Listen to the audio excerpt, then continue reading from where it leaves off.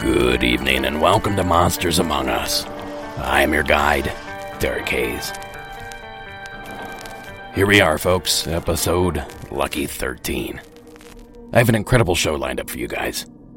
And I'm a day late, so what do you say we cut the crap and get started? We kick things off tonight in the state of Montana, where we hear about a creature that we may have touched on in the past. This is Crystal's Call.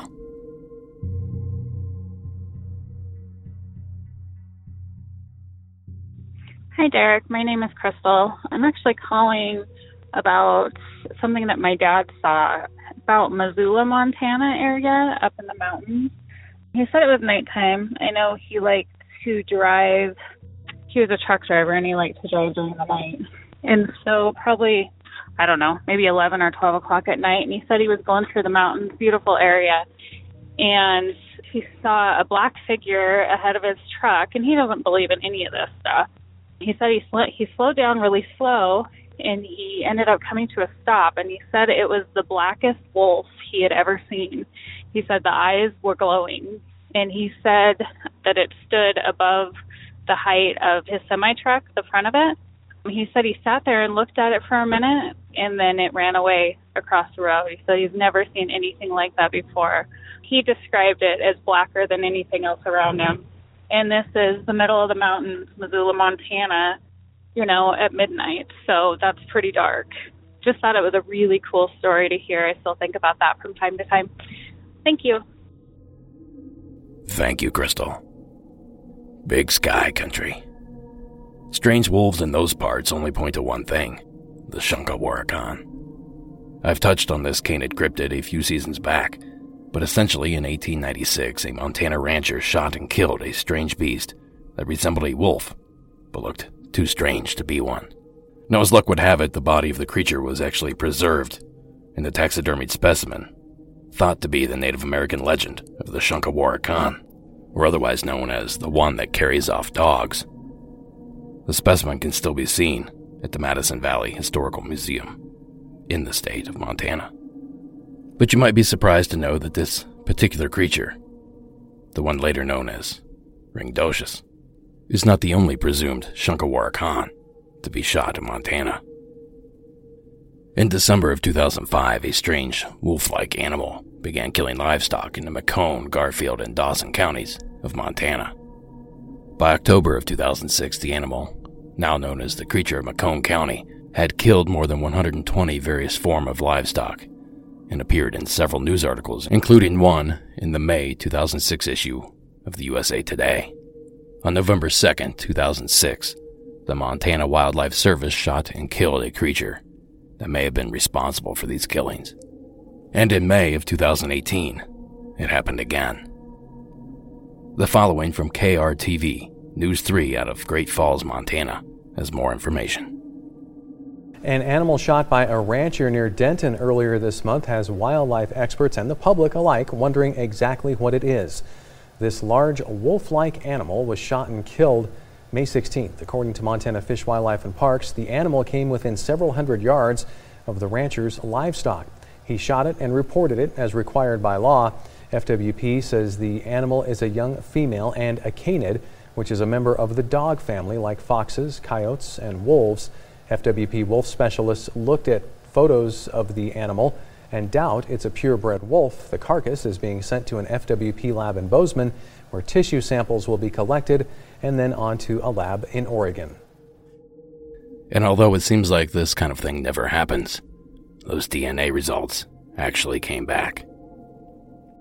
A strange animal shot and killed in the Montana wilderness. And people have been throwing out crazy theories for a month now. Is it a werewolf, a Bigfoot, all kinds of funky ideas? But today, DNA test results disappointed everyone. That's right. It turns out it's actually a gray wolf from the northern Rocky Mountains. Officials with the U.S. Fish and Wildlife Service says people were thrown off by the animal's unusual small feet and bare ears. Wow. Yeah, I didn't know what it was either. That clip comes courtesy of 11 Alive out of Atlanta. And as if that news wasn't bad enough, remember the specimen killed in 2006? Well, the DNA results from that carcass came back as well. Full-bred Northern Rockies wolf. Apparently, it just had a few strange colors mixed into its coat. So was the Shunka just another strange-looking wolf? Or was there perhaps something more hair-raising going on in Big Sky Country? Thanks again, Crystal, for sharing. I absolutely love stories like these.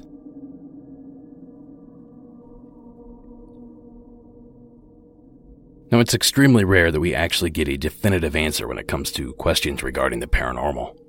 Not only did we get it with the Montana wolves, but also with our next submitter. This call was submitted anonymously.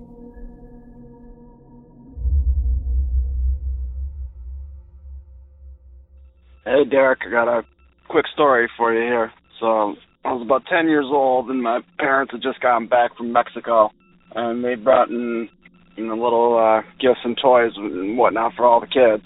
And the gift they had given to me was this kind of demonic-looking little mask that, my dad had some crazy backstory about buying it at some weird stall or something like that. And so I take it and I bring it up to my bedroom and hang it on the wall, which ended up being a mistake, as I'm just the whole night terrified of this thing, can't get my eyes off of it. Eventually I fall asleep, wake up in the morning, and of course the first thing I do, I run over, grab this demonic mask off of the wall, run outside, and throw it in the trash. So, alright, it's done, not part of my life anymore. Go outside, meet up with some friends, playing all day, having a blast. Don't even think about the mask the whole day. Get home later that night, maybe eat dinner and whatever, get ready for bed, and walk into my bedroom, and my bed is made perfectly, which it's never made, and sitting on the pillow is this devil mask. Absolutely horrifying. I remember I grabbed the thing, I run outside, and to get outside to the garbage can, you gotta go through the garage. So I get in the garage, grab this hammer, and just bust the thing. Break it to pieces, throw it in the garbage. Alright, well, flash forward about 20 years, and my family, now adults, many of us are married and got kids, and we rent a cabin up in the northern part of the United States, and the kids of all of our kids now have gone to bed, and all my brothers and sisters and their significant others, we're all sitting outside at a fire, and we get to telling stories, and scary stories, things that we've experienced in our lives. And I start to tell this story about this devil mask, and how it, magically appeared back in my room after I threw it away. And while I'm telling it, my sister starts laughing hysterically, just losing control. Well, it turns out that in her one act of kindness to me in my entire life, my sister had gone outside that morning to throw something away and saw the devil mask in the garbage, and knowing that it was a gift to me, had gone up to my bedroom, made the bed, put the devil mask on my pillow for me. So, not a paranormal story at all, but I figure if you need something for April Fools, well, there you go. I love the podcast. It's awesome. Thanks. Thank you, caller. I guess that's one story that we don't have to debate.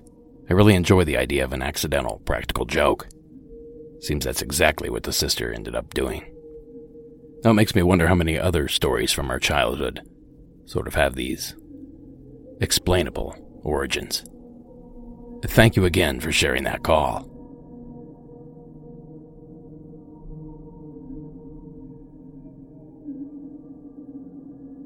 Now, moving right along, our next tale takes us to the Tar Heel State.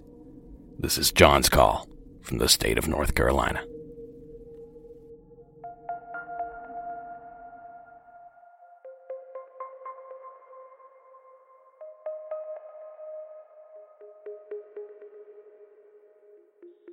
Hey, this is John from North Carolina. I live in the Piedmont region. This happened a couple of years ago. It was at night, standing out in my driveway watching the sky, as I often do, because I'm intrigued by planes and that sort of thing, but saw something very strange. So looking up into a clear night sky, I saw what appeared to be a plane. I would say about the size of probably a Lear jet. But the thing is the wings were attached to the rear of the plane, and it was moving probably about the speed of, say, what a blimp would. So just kind of gliding very slowly. To the rear were two, I would say, upright, rectangular-shaped white lights. Made no noise, but it was just slowly gliding across the sky. Thought that was kind of strange, so it tempted me to, of course, keep watching the night sky as I'm standing out in my driveway. So a couple weeks later, I happened to be looking off towards the western sky and saw what appeared to be the taillights of a car, as if they would be going through, say, a fog bank. It was the taillights of a car. The problem being, that couldn't really happen because this was probably several hundred feet in the middle of the sky. So that's my story. I do have a few more to share later on down the road. But, yeah, if you have any input, I would love to hear it. And if anybody else has seen or experienced anything like that, I would love to hear about it. But enjoy what you're doing. Love the podcast, and keeps me company on my way home from night at work. So thank you, and keep up the good work. Bye. Thanks, John. Now, as it turns out, I've actually witnessed something very similar. I was playing in a JV football game in Central Ohio in the mid-90s, when some of us on the team looked up to see what looked like car headlights traveling through the clouds. We were absolutely stumped, and I can say that the game took a back seat. That is until I asked around and found out many small planes have running or landing lights that look just like a car's headlights. Now that said, I don't believe those small planes also have lights that resemble tail lights. I frankly don't see the need for them. But then again, I learn new things every day. So it's very possible that some plane somewhere has something just like that. Thanks again, John, for taking the time to share. Perhaps someone out there listening saw the exact same thing. And speaking of learning new things, last week I asked you guys to chime in with some names for these pale white humanoid creatures that we keep hearing about. Well, as C, Scott, and Tom, and I guess several others have pointed out, they already have a name, and I just didn't know about it. According to pages like Reddit, these creatures are referred to as pale crawlers, or just crawlers. Here's the definition that they give. A crawler is a commonly seen cryptid with pale skin, long limbs, and a tall, thin body. They are generally seen around 8 feet tall, if standing. There are stories of this creature all throughout America, and it has even inspired modern cultures such as Until Dawn's Wendigo, The Rake, and Slender Man. So now that we have a name that we can attach to this creature, it seems that research should come a bit easier. And I can tell you this much, going through my call library, I can promise you haven't heard the end of the pale crawlers. A big thank you to everyone that submitted names. There were some pretty good ones and some pretty funny ones submitted.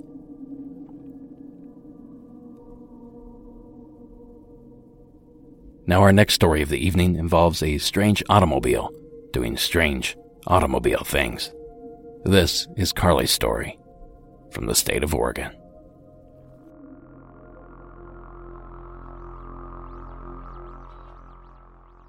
Hey, my name's Carly. I am from the Pacific Northwest, and I just wanted to share a story that happened to a friend and I back in probably 2010. We had driven to this shopping center to pick up some food. I think it was a Safeway, and we pulled into the parking lot. We were kind of in the middle of the parking lot, and the Safeway was to the left of us. It was summertime, so it was hot. I think it was probably around June. We had parked, and we had the windows down. We had been talking for hours already about conspiracy theories, and specifically government conspiracy theories. We were still young, and we were really, really into conspiracy theories. It's what kind of makes this story weird. We'd been sitting in the car for probably about an hour, and again, we were really deep into this conversation, and all of a sudden, faintly, in the distance, we both hear the national anthem playing. And we stop, and it's freaking us out, obviously, since we had just been talking about this specific subject for so long. The sound started to get closer to us, and it came right in front of us. There's this black town car, like a really nice, shiny black car. The windows were totally 100% blacked out, even the windshield. And the music was blasting from this car. And I don't really know how to explain it other than it sounded like there were speakers on the outside of the car. All of the windows were rolled up on the car, and it was so loud, like it was being projected from the outside of the car, almost like it was directed at us. The car drove really slowly behind us, and it took a left turn towards downtown, and we could hear it all the way until they were out of sight. It was so loud, and I remember my friend and I noting that it was nowhere near the 4th of July.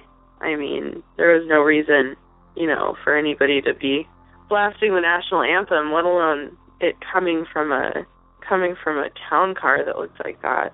But anyways, that story is just always something that we bring back up and talk about because it was just too weird to be a coincidence. I mean, it was crazy.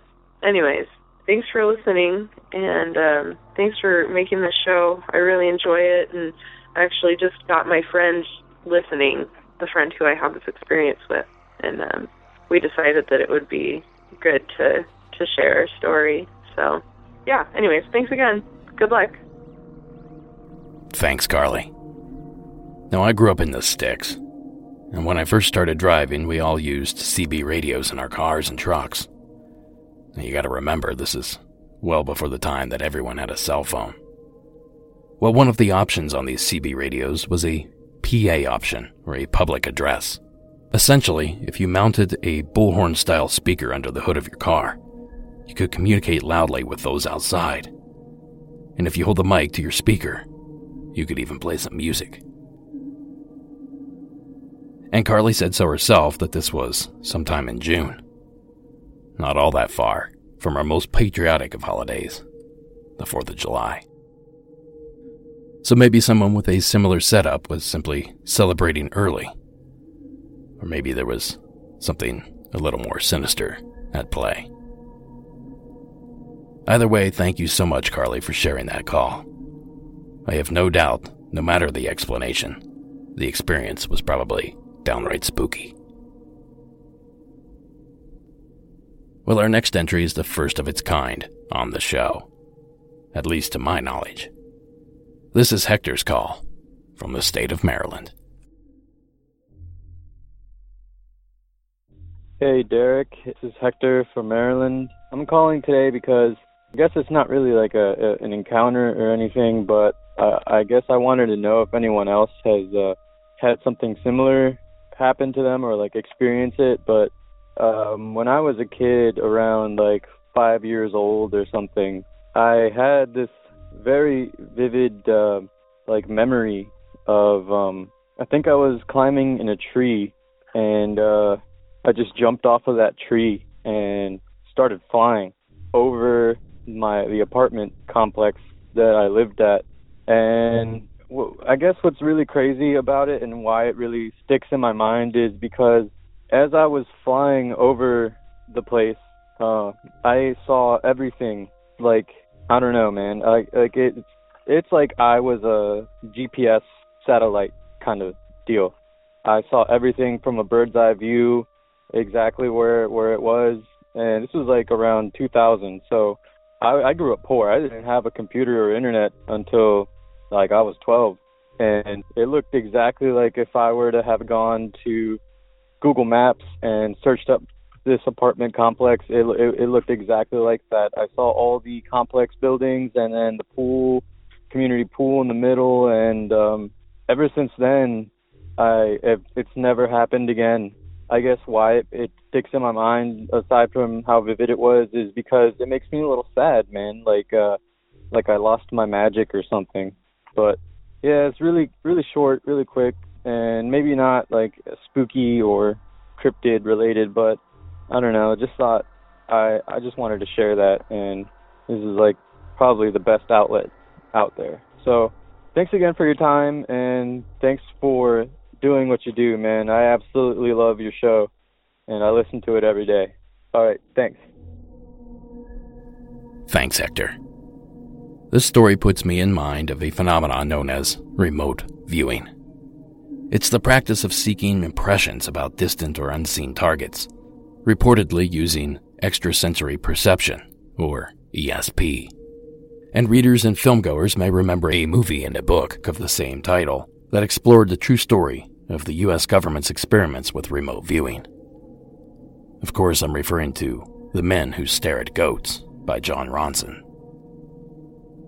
Now, perhaps Hector should have been given an audition with this infamous program that some say never really, truly ended, despite the military's claim that it did years and years ago. So thank you again, Hector, for allowing us to cover some new ground.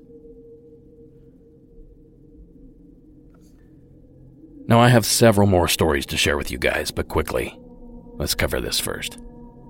I'm still looking for first responder submissions and stories for the next installment of Hometown Legends. So if you are sitting on one of these golden eggs, please give the hotline a call. And I might as well add that I'm still looking for stories about the Anza Borrego region of Southern California. The outskirts of that area are also of high interest. So call those bad boys in as soon as you can. And remember to announce early in the call that this is either for the first responder, Hometown Legends, or Anza Borrego calls. Be sure to follow the show on social media. You can find us on Twitter, Instagram, and 2 separate accounts on Facebook, the open group and the closed group. Get yourself some Monsters Among Us gear for the holidays. Simply visit monstersamonguspodcast.com/shop to pick up a shirt, hat, mug, sticker, and much, much more. All right, I think that's enough of all those. Let's get on with the show. Our next submission is not really a submission at all. The following short story was submitted to the Facebook group by a man named Dave, and it involves something he saw 2 nights ago. Tonight, my friend and I saw a strange object in the sky while driving to New York City for work. We saw what looked like a meteor with a black smoke-like trail. As we drove closer, it looked like a long, thin, cigar-shaped black object with a black smoke trail. Then it completely changed the direction it was traveling and headed faster in a different direction. As we passed over the Brooklyn Bridge, we saw it heading towards 2 more of the same objects. I originally thought meteor because of the black smoke trail, but it changing directions doesn't seem to make sense. There were no lights on these objects at all, and there were planes in the sky, and on all of them you were able to see their headlights and the red and green running lights. It freaked both of us out. We couldn't think of any logical explanation. Does anyone have any ideas what this could have been? Dave. Well, thank you, Dave. And the reason I decided to share this is because this isn't the first black UFO that I've had reported from that area. In fact, Joe has seen and reported something eerily similar from nearby New Jersey. Hi, Joe from Jersey here. I have a couple of stories, but this one in particular has always sat with me. I would say it happened about 4 years ago out in Long Island. I was in Hampton Bays. It was about 11 o'clock at night. I went down to the jetty, absolutely clear night. I went down there to look at the stars out there. You could see countless. As I was sitting in my car, looking, through the sunroof, through all the windows, out over the east end, I see, contrast to all the stars, a more black mass in the sky. And it was blocking out all the stars, but it matched the blackness behind them. As I sat there, I was the only person there. There's the occasional person driving through, making a U-turn. Other than that, I was the only one.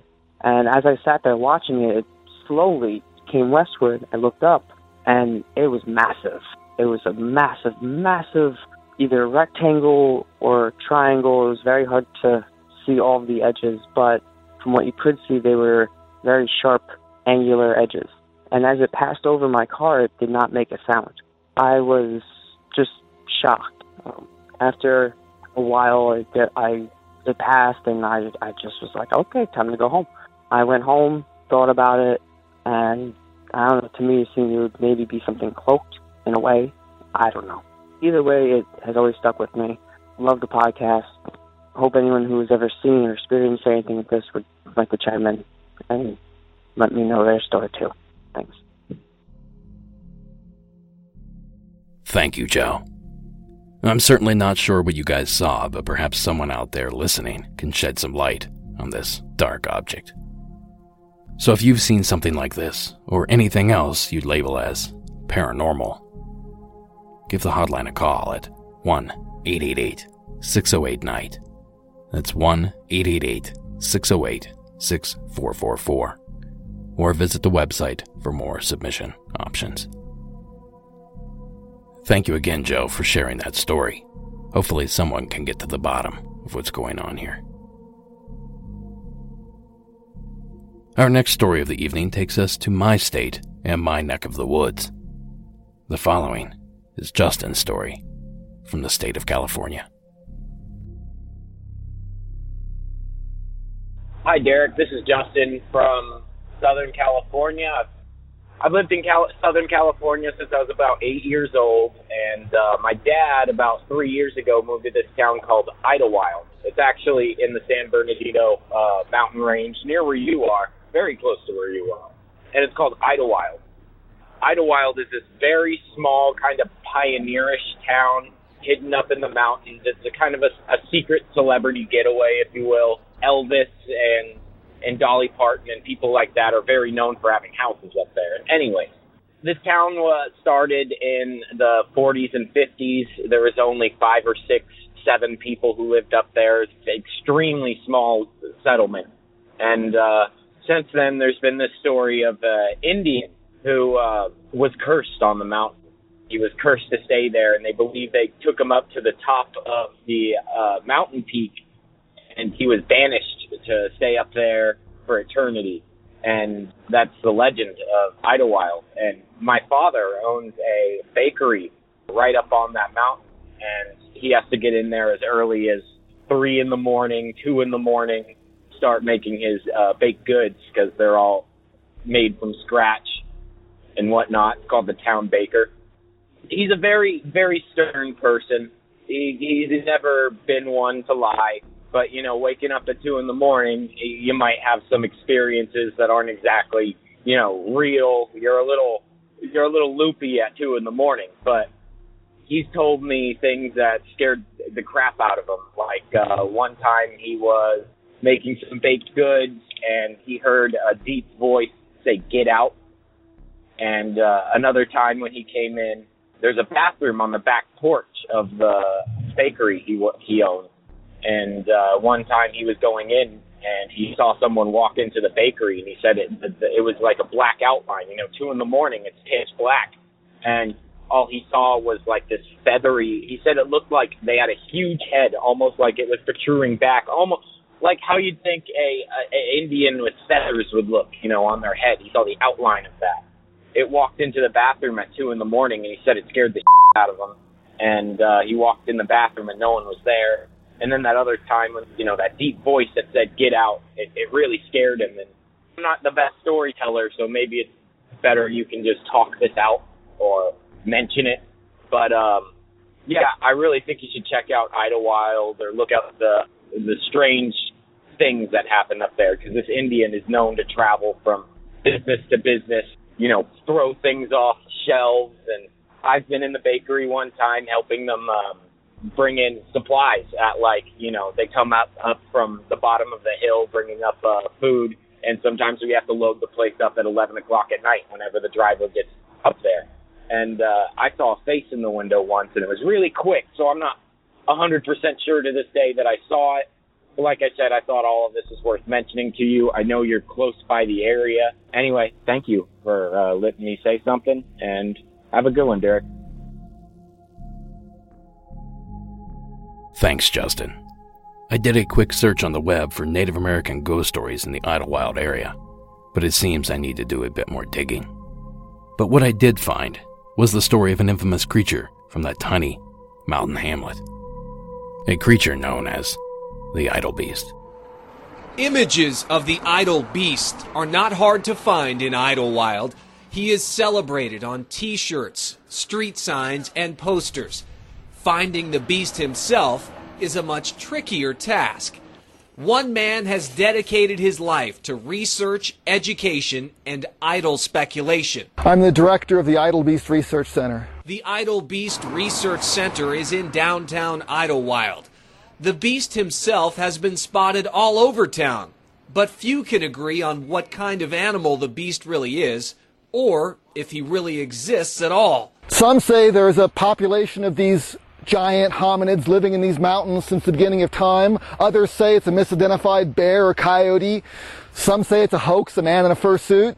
Others say it's a projection of the collective unconscious, that if it didn't exist, we would imagine it because we need to have a reminder of our kinship to the natural world. The people of Idlewild are by and large very connected to the natural world, and many of the locals are quite used to being visited by the Idle Beast.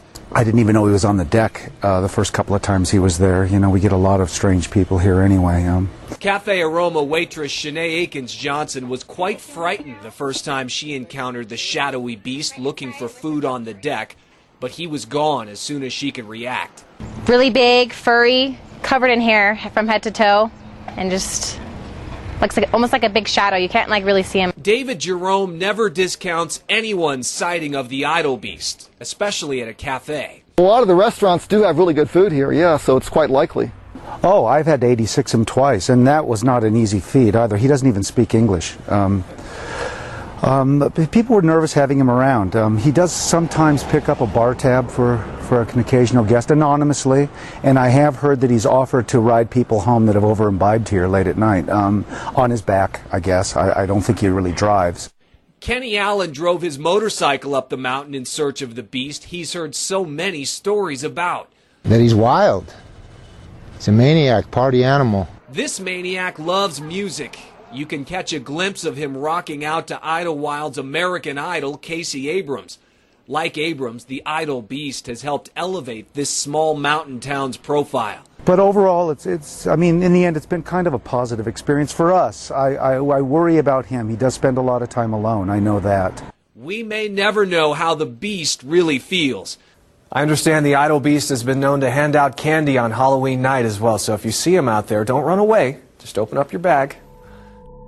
That clip comes courtesy of CBS News 2, out of the Palm Springs area.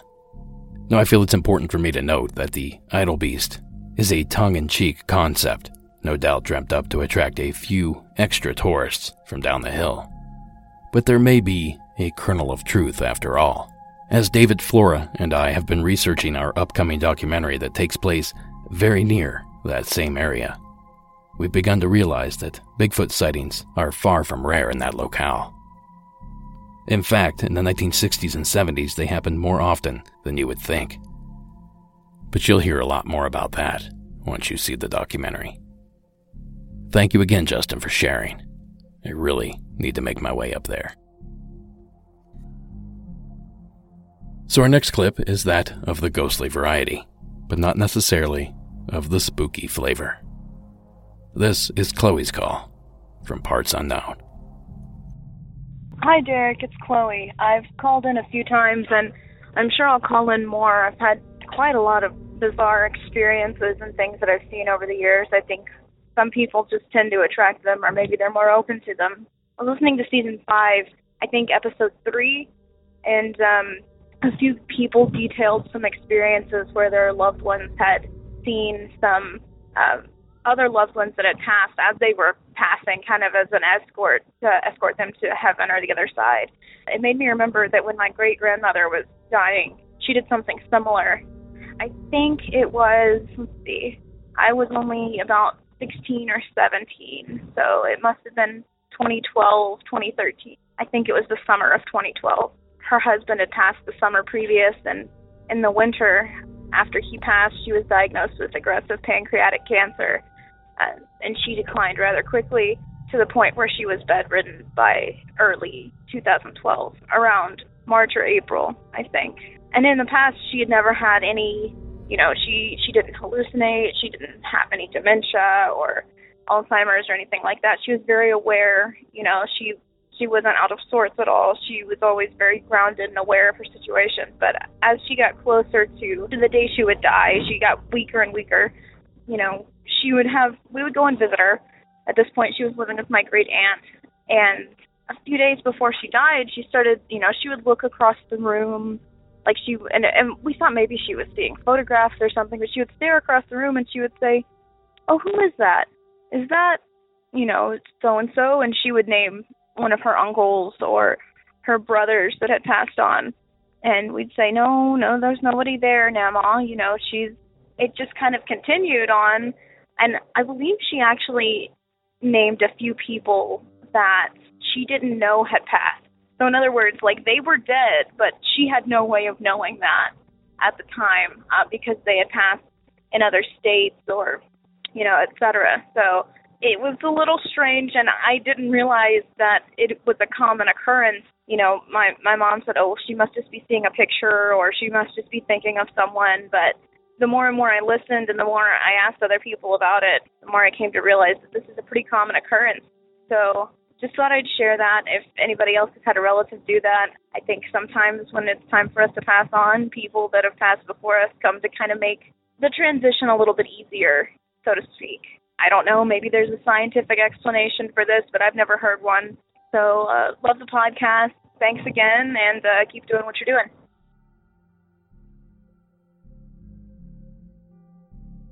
Thank you, Chloe. Countless stories like yours have been told over the years, all claiming something unexplainable took place. The funny thing about this mystery is that it too, just like the first 2 calls of this evening, will be explained.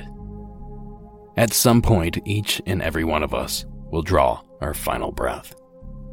And only then will the truth fully be revealed to us.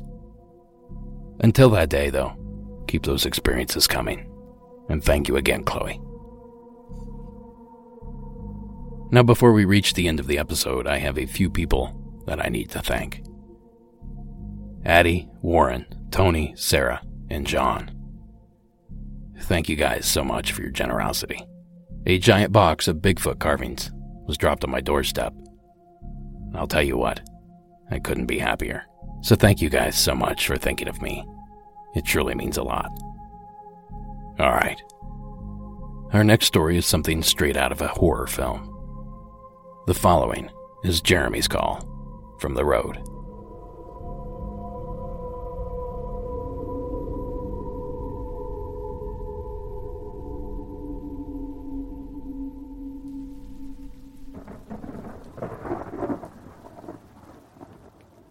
Hi, Derek. My name is Jeremy, and I'm from Encinitas, California.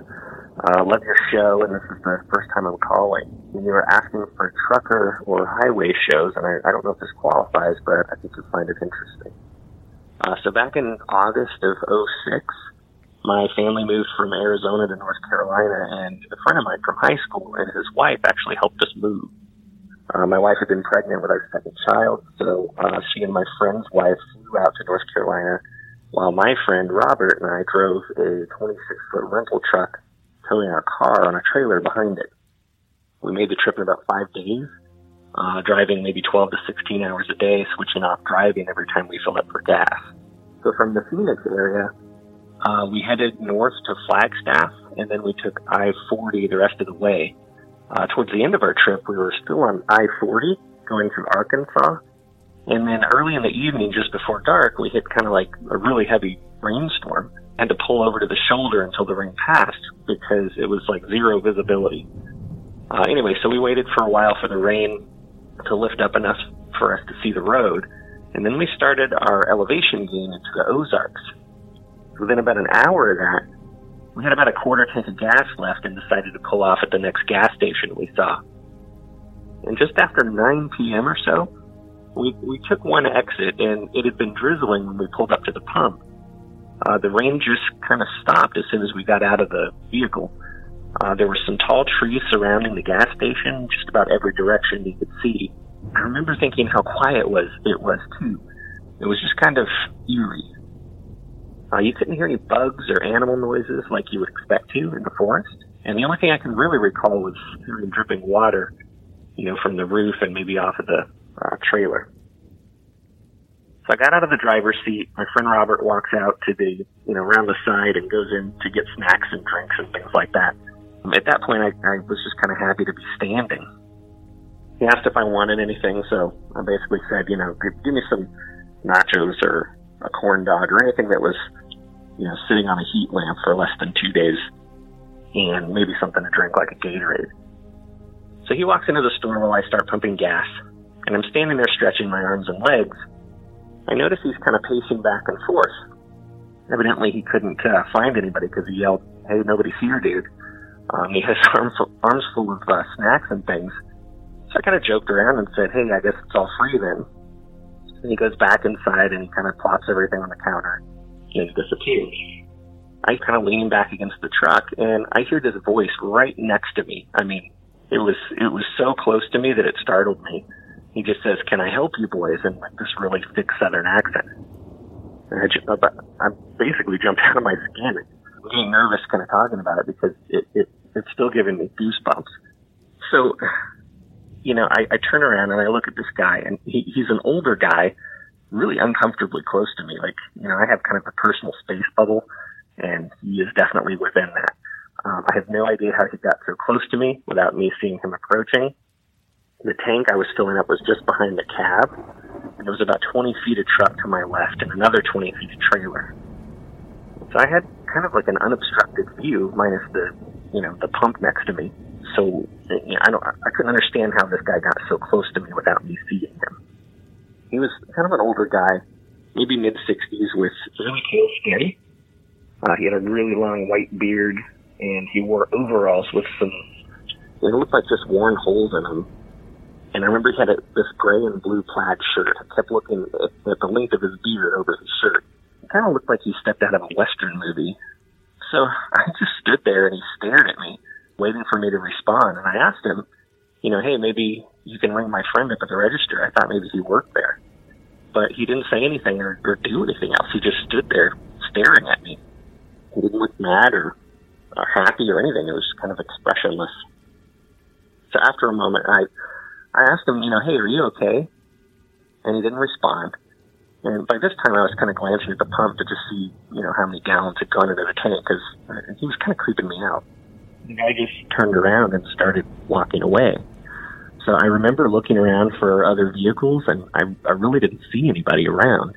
I just kind of watched him walk away. And it was really odd because he walked past the left of the gas station building, and then he walked across the freeway off-ramp and straight into the woods. I mean, I don't remember seeing any homes or buildings or anything back there. He just walked into the darkness. As soon as he was out of sight, it started raining again, which was another thing that kind of creeped me out. Then my friend Robert came running out of the store to try to make the cover before he got soaked. And he acted like he didn't even see the guy. He started just handing me this kind of disgusting-looking hot dog and some mustard packets. So I asked him if he saw him, and unfortunately he didn't. So at that point, I'm like trying to get my mind off of this guy. I just kind of started asking him, like, "Hey, did you walk these out? Or did you walk out with these, without paying?" He's like, "No, the guy at the counter was dropping a deuce when I first went in, so he must have heard me. Apparently the guy opened the bathroom door while I was sitting on the toilet and told him he'd be there in a minute. So he was kind of laughing when he told me the guy did that, and, you know, he was making jokes about maybe he didn't wash his hands and he put his hands all over my hot dog, just kind of being the douche that he is, but he's a good guy.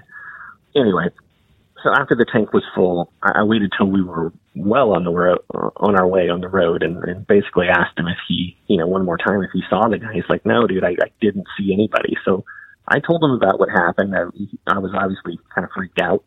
He didn't say he didn't believe me, but you know, he didn't make fun of me at least. So we decided to drive a couple more hours before actually getting to a rest stop and, you know, getting a few hours of sleep. But that's my story. Very strange. This happened in the Ozarks, of all places. I've never been back there. Never want to be. Thanks for your show, man. It's a great show, and I enjoy it quite a bit. Have a good one. Thank you, Jeremy. I've seen this character in so many horror films. Friday the 13th, Urban Legend, and probably most recently, Cabin in the Woods. But this isn't a movie. This is real life. This really happened. So was this guy joking around? Playing a prank? Was he mentally disturbed? Did he have dementia? Alzheimer's? Something like that? Or was he just an odd duck? Whatever the answer, it goes without saying. This guy is, in fact, a member of the scariest group of monsters on the planet. The human race. I don't know about you guys, but to me, that group is downright terrifying. Thanks again, Jeremy, for sharing that very creepy encounter. And that's going to do it for this episode. Monsters Among Us is written and produced by me, Derek Hayes. Additional support is provided by Addie Lloyd, Warren Pon Abbott, and Tony Bell. All audio used in this production is done so under the protection of fair use. And the music you're hearing, that's Co.Ag. Thank you all for listening, and until next week.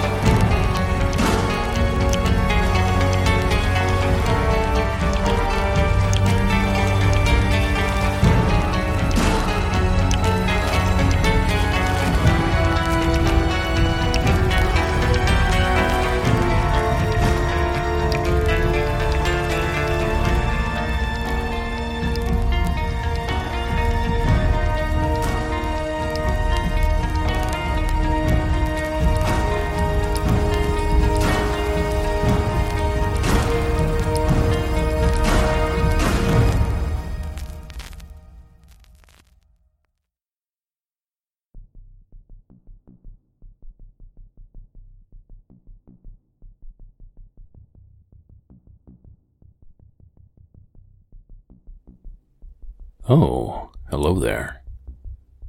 You've stumbled upon the secret part of Monsters Among Us. And tonight, I have a call to share with you guys. The following was submitted to us from the state of Minnesota.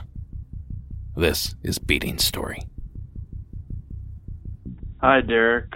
This is Beating. I'd like to tell you an encounter that I had back in 2004. I was going grouse hunting on my family's homestead property up here in northern Minnesota. I parked my car in the field up to the trailhead, and it was a nice, beautiful, sunny day. Had my single-shot shotgun with a couple of shells, and I walked about a half mile, three-quarter mile down the trail. And as I'm walking down the trail, I start to get all tingly and feel like somebody's watching me, so I start scanning around the trees, and as I'm walking and looking, see behind a big tree about 100 yards, maybe 75, 100 yards away from me, like hairy arms and fingers wrapped around a tree. So I start looking closer, trying to get a better look, and I see about 7 feet there where those arms are, a hairy head pokes out and looks at me, and I just took off running to my car as fast as I could. You know, it was so scary. I was never been that scared before.